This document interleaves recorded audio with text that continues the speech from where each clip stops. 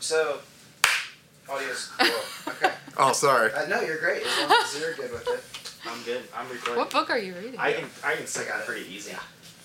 Because this guy. Right now? Yes. How? Oh, okay. If you just want to clap one more time, that way. Okay. Doesn't matter. That's We good now? yeah, whenever you want to start. Sorry if I hurt your ears at first. No. Yeah, you're good. You ready? Okay. Well, good morning. Merry Christmas. And we are so glad that you have joined us for our online Christmas service. By now, maybe you've opened presents, maybe you've drank some coffee or hot cocoa, or whatever your tradition may be. But we just want to thank you for joining us and welcome to Upper Room's Christmas morning service. So we've been on this series in December called Jesus Outside the Box. And if you haven't been joining us in person or online, really the concept of that has been Jesus isn't still in a manger. He's not still on a cross. He's alive. And I know that sounds like the Easter message, but the reality is he's also not in this paradigm of these constraints that we may think of Jesus, that he is far more than we could ever ask, think, or imagine. Not only does he do that in Ephesians 3 as he promises, but he is that. So that's really been the series that we're on. So I just want to talk for a minute and then we're going to share some things. But first, we'd really like to just ask you a few questions. And if you want to engage online, whether you're watching on Facebook or YouTube, just answer the questions, or with who you're with in the room right now, just share. So the first question we have is, what is your favorite Christmas tradition? What's the favorite thing you do? And as you discuss it, we'll discuss. And if you want to type online, that's great. But what's your favorite Christmas tradition? So I'm going to go with something for Christmas morning. So on Christmas morning, Aaron and I always get up first.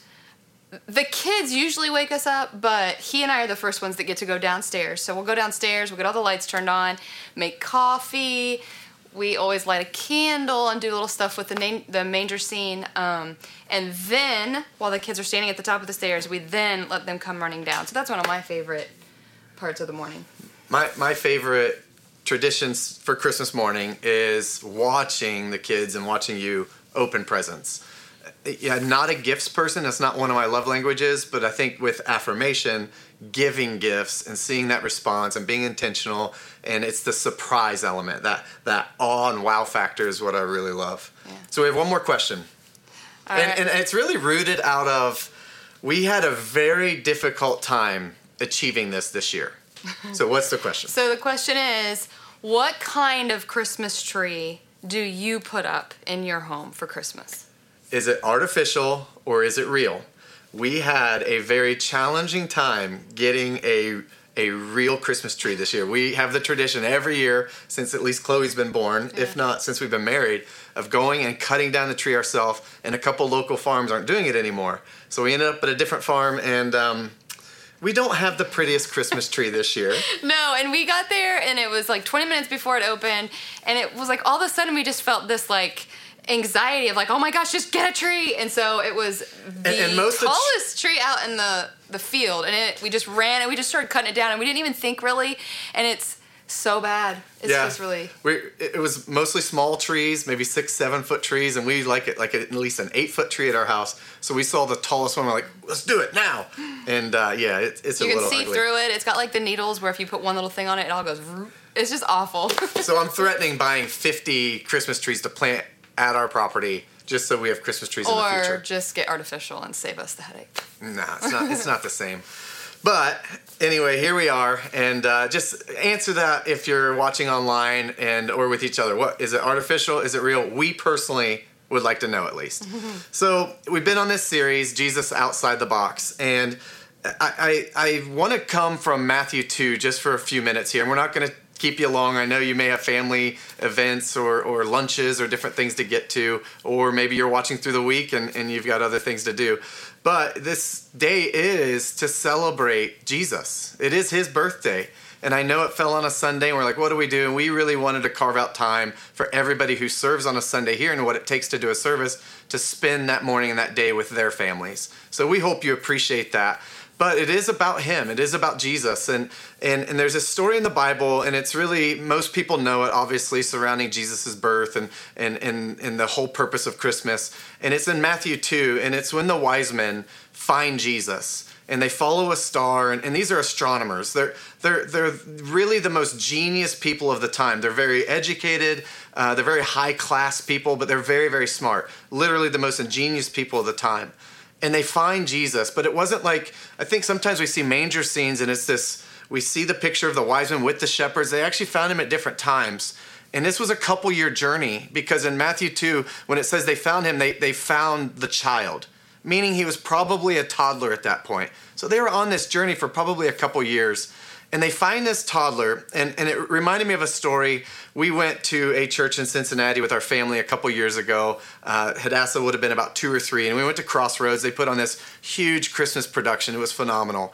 And after this production, we get in the car, Hadassah around 3, maybe around the age Jesus was. She asked this question. She says, does Jesus wear diapers? Did baby Jesus wear diapers?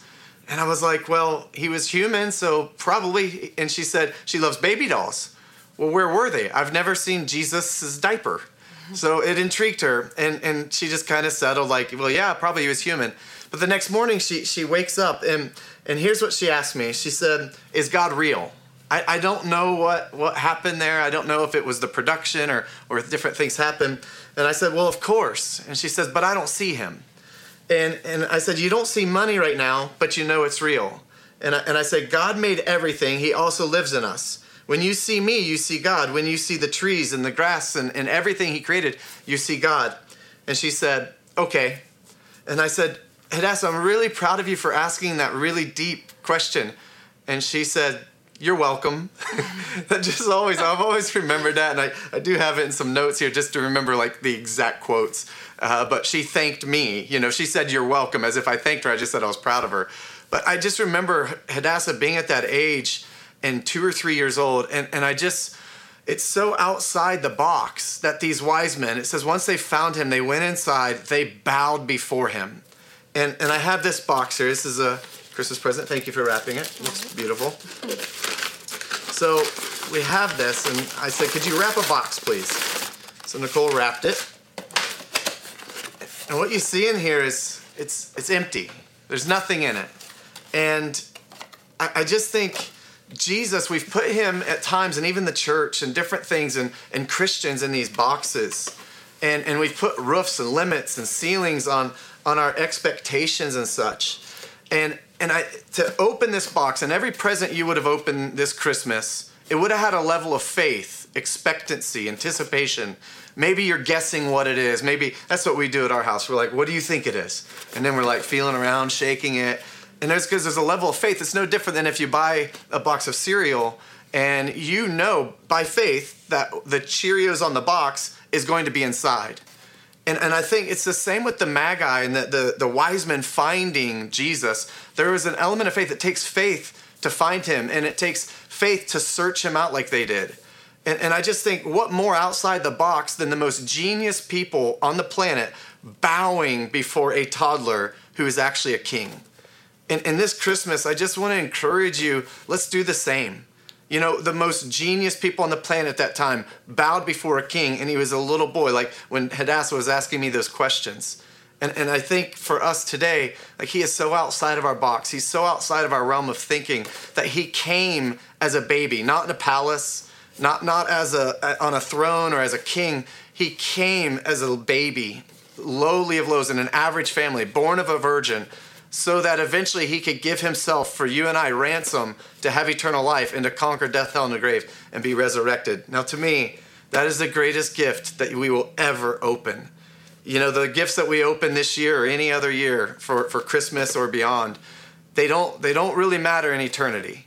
You know, they don't measure up. It's not our possessions or the gifts, and it's a sign of love. We get it, and I always think it's funny that on his birthday we give each other gifts and we get gifts. But the reality is the greatest gift is him. And that is so outside the box of so many thinking, especially when you understand his unconditional love for us, that he who knew no sin took on all of our sin. And this is the day, and this is the day of salvation. This is the gift. And although, it seems like we have nothing, that's the moment we realize that we have everything, him. Yeah, I just want to just add too, like if you think of that phrase outside the box, like literally what we're meaning is, we tend to think of all things in our life and in a certain amount of like walls or realm or whatever. And so thinking outside the box looks like what he was saying with those wise men showing up, like that was outside the box to what would have been common in that time. To people who probably looked up to these men and honored them and just different things, for them to say we're traveling to go see this king, this baby, this child, who's in a manger or who's in this town over here, it's like that is way outside of the box. And so it is just such this opportunity for us just to really like push ourselves, to push our faith, like he was saying, and think beyond what we're used to, what we can accomplish on our own, to think beyond what our normal is. Yeah, so we would just love to end with prayer. Nicole's going to just offer you a time of prayer and maybe some ministry. And for me, my heart is that we see outside of our parameters, this box, the constraints maybe we've put Jesus in, maybe the constraints that we've put our faith in, or the possible, the miraculous, his power, those things. And for me right now, I just also feel I'd love to pray for any of us who've put the church in a box. That church has to look this way, or this Christian has to look this way. And I think at times, maybe some of us have been pushed away from a Christian who is maybe hypocritical or judgmental, or what are those things. If that's the case, we've literally put Jesus in a box that person was Jesus. And that's certainly not the case. That there's grace and there's mercy and even the ability to look past those moments that may have hurt us or may have really tore us down or whatever. So I'd love to pray, and then Nicole will finish in prayer just for everybody. And we hope you enjoy the rest of your day. But man, we are here for Jesus. He is the greatest gift. So Lord, I thank you that you sent your son Jesus to this earth in a manger to an average family of a miraculous birth to a virgin. And Lord, you came for us. You came to seek and save that which was lost, Lord. Lord, so we thank you, Jesus. We thank you that you are the greatest gift. And Lord, whatever has put things in a box or constrained or restricted anything, Lord, we just pray right now you remove those walls, those barriers, and those things that have been in the way of just receiving your radical, unconditional love and power and hope and joy, and truly you being the gift. We thank you, Jesus. Yeah, and so Lord, right now we just ask that you would help us, send the Holy Spirit to help us break out of the box in the ways that we see everything, in the ways that we understand you, in the ways that we view others, in the ways that we view the church and the world and your people, Lord. And so just as we've talked about this this morning, Lord, we just ask, Lord, would you come and help us to get you outside of our box, outside of the box that we've put you in. And we just, we thank you for that in Jesus' name. We hope you've enjoyed it from the living room of Upper Room into probably most of your living rooms. And we just hope you have a very Merry Christmas. But if you don't know Jesus as Messiah, if you don't know him as Savior and Lord, we want to just make sure that you do.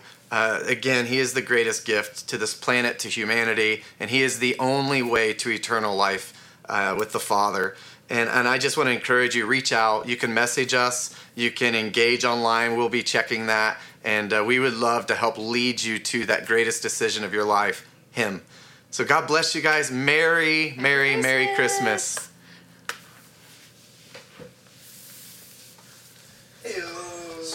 All right. Amazing. I was afraid you were going to forget the questions at the beginning. I did forget them.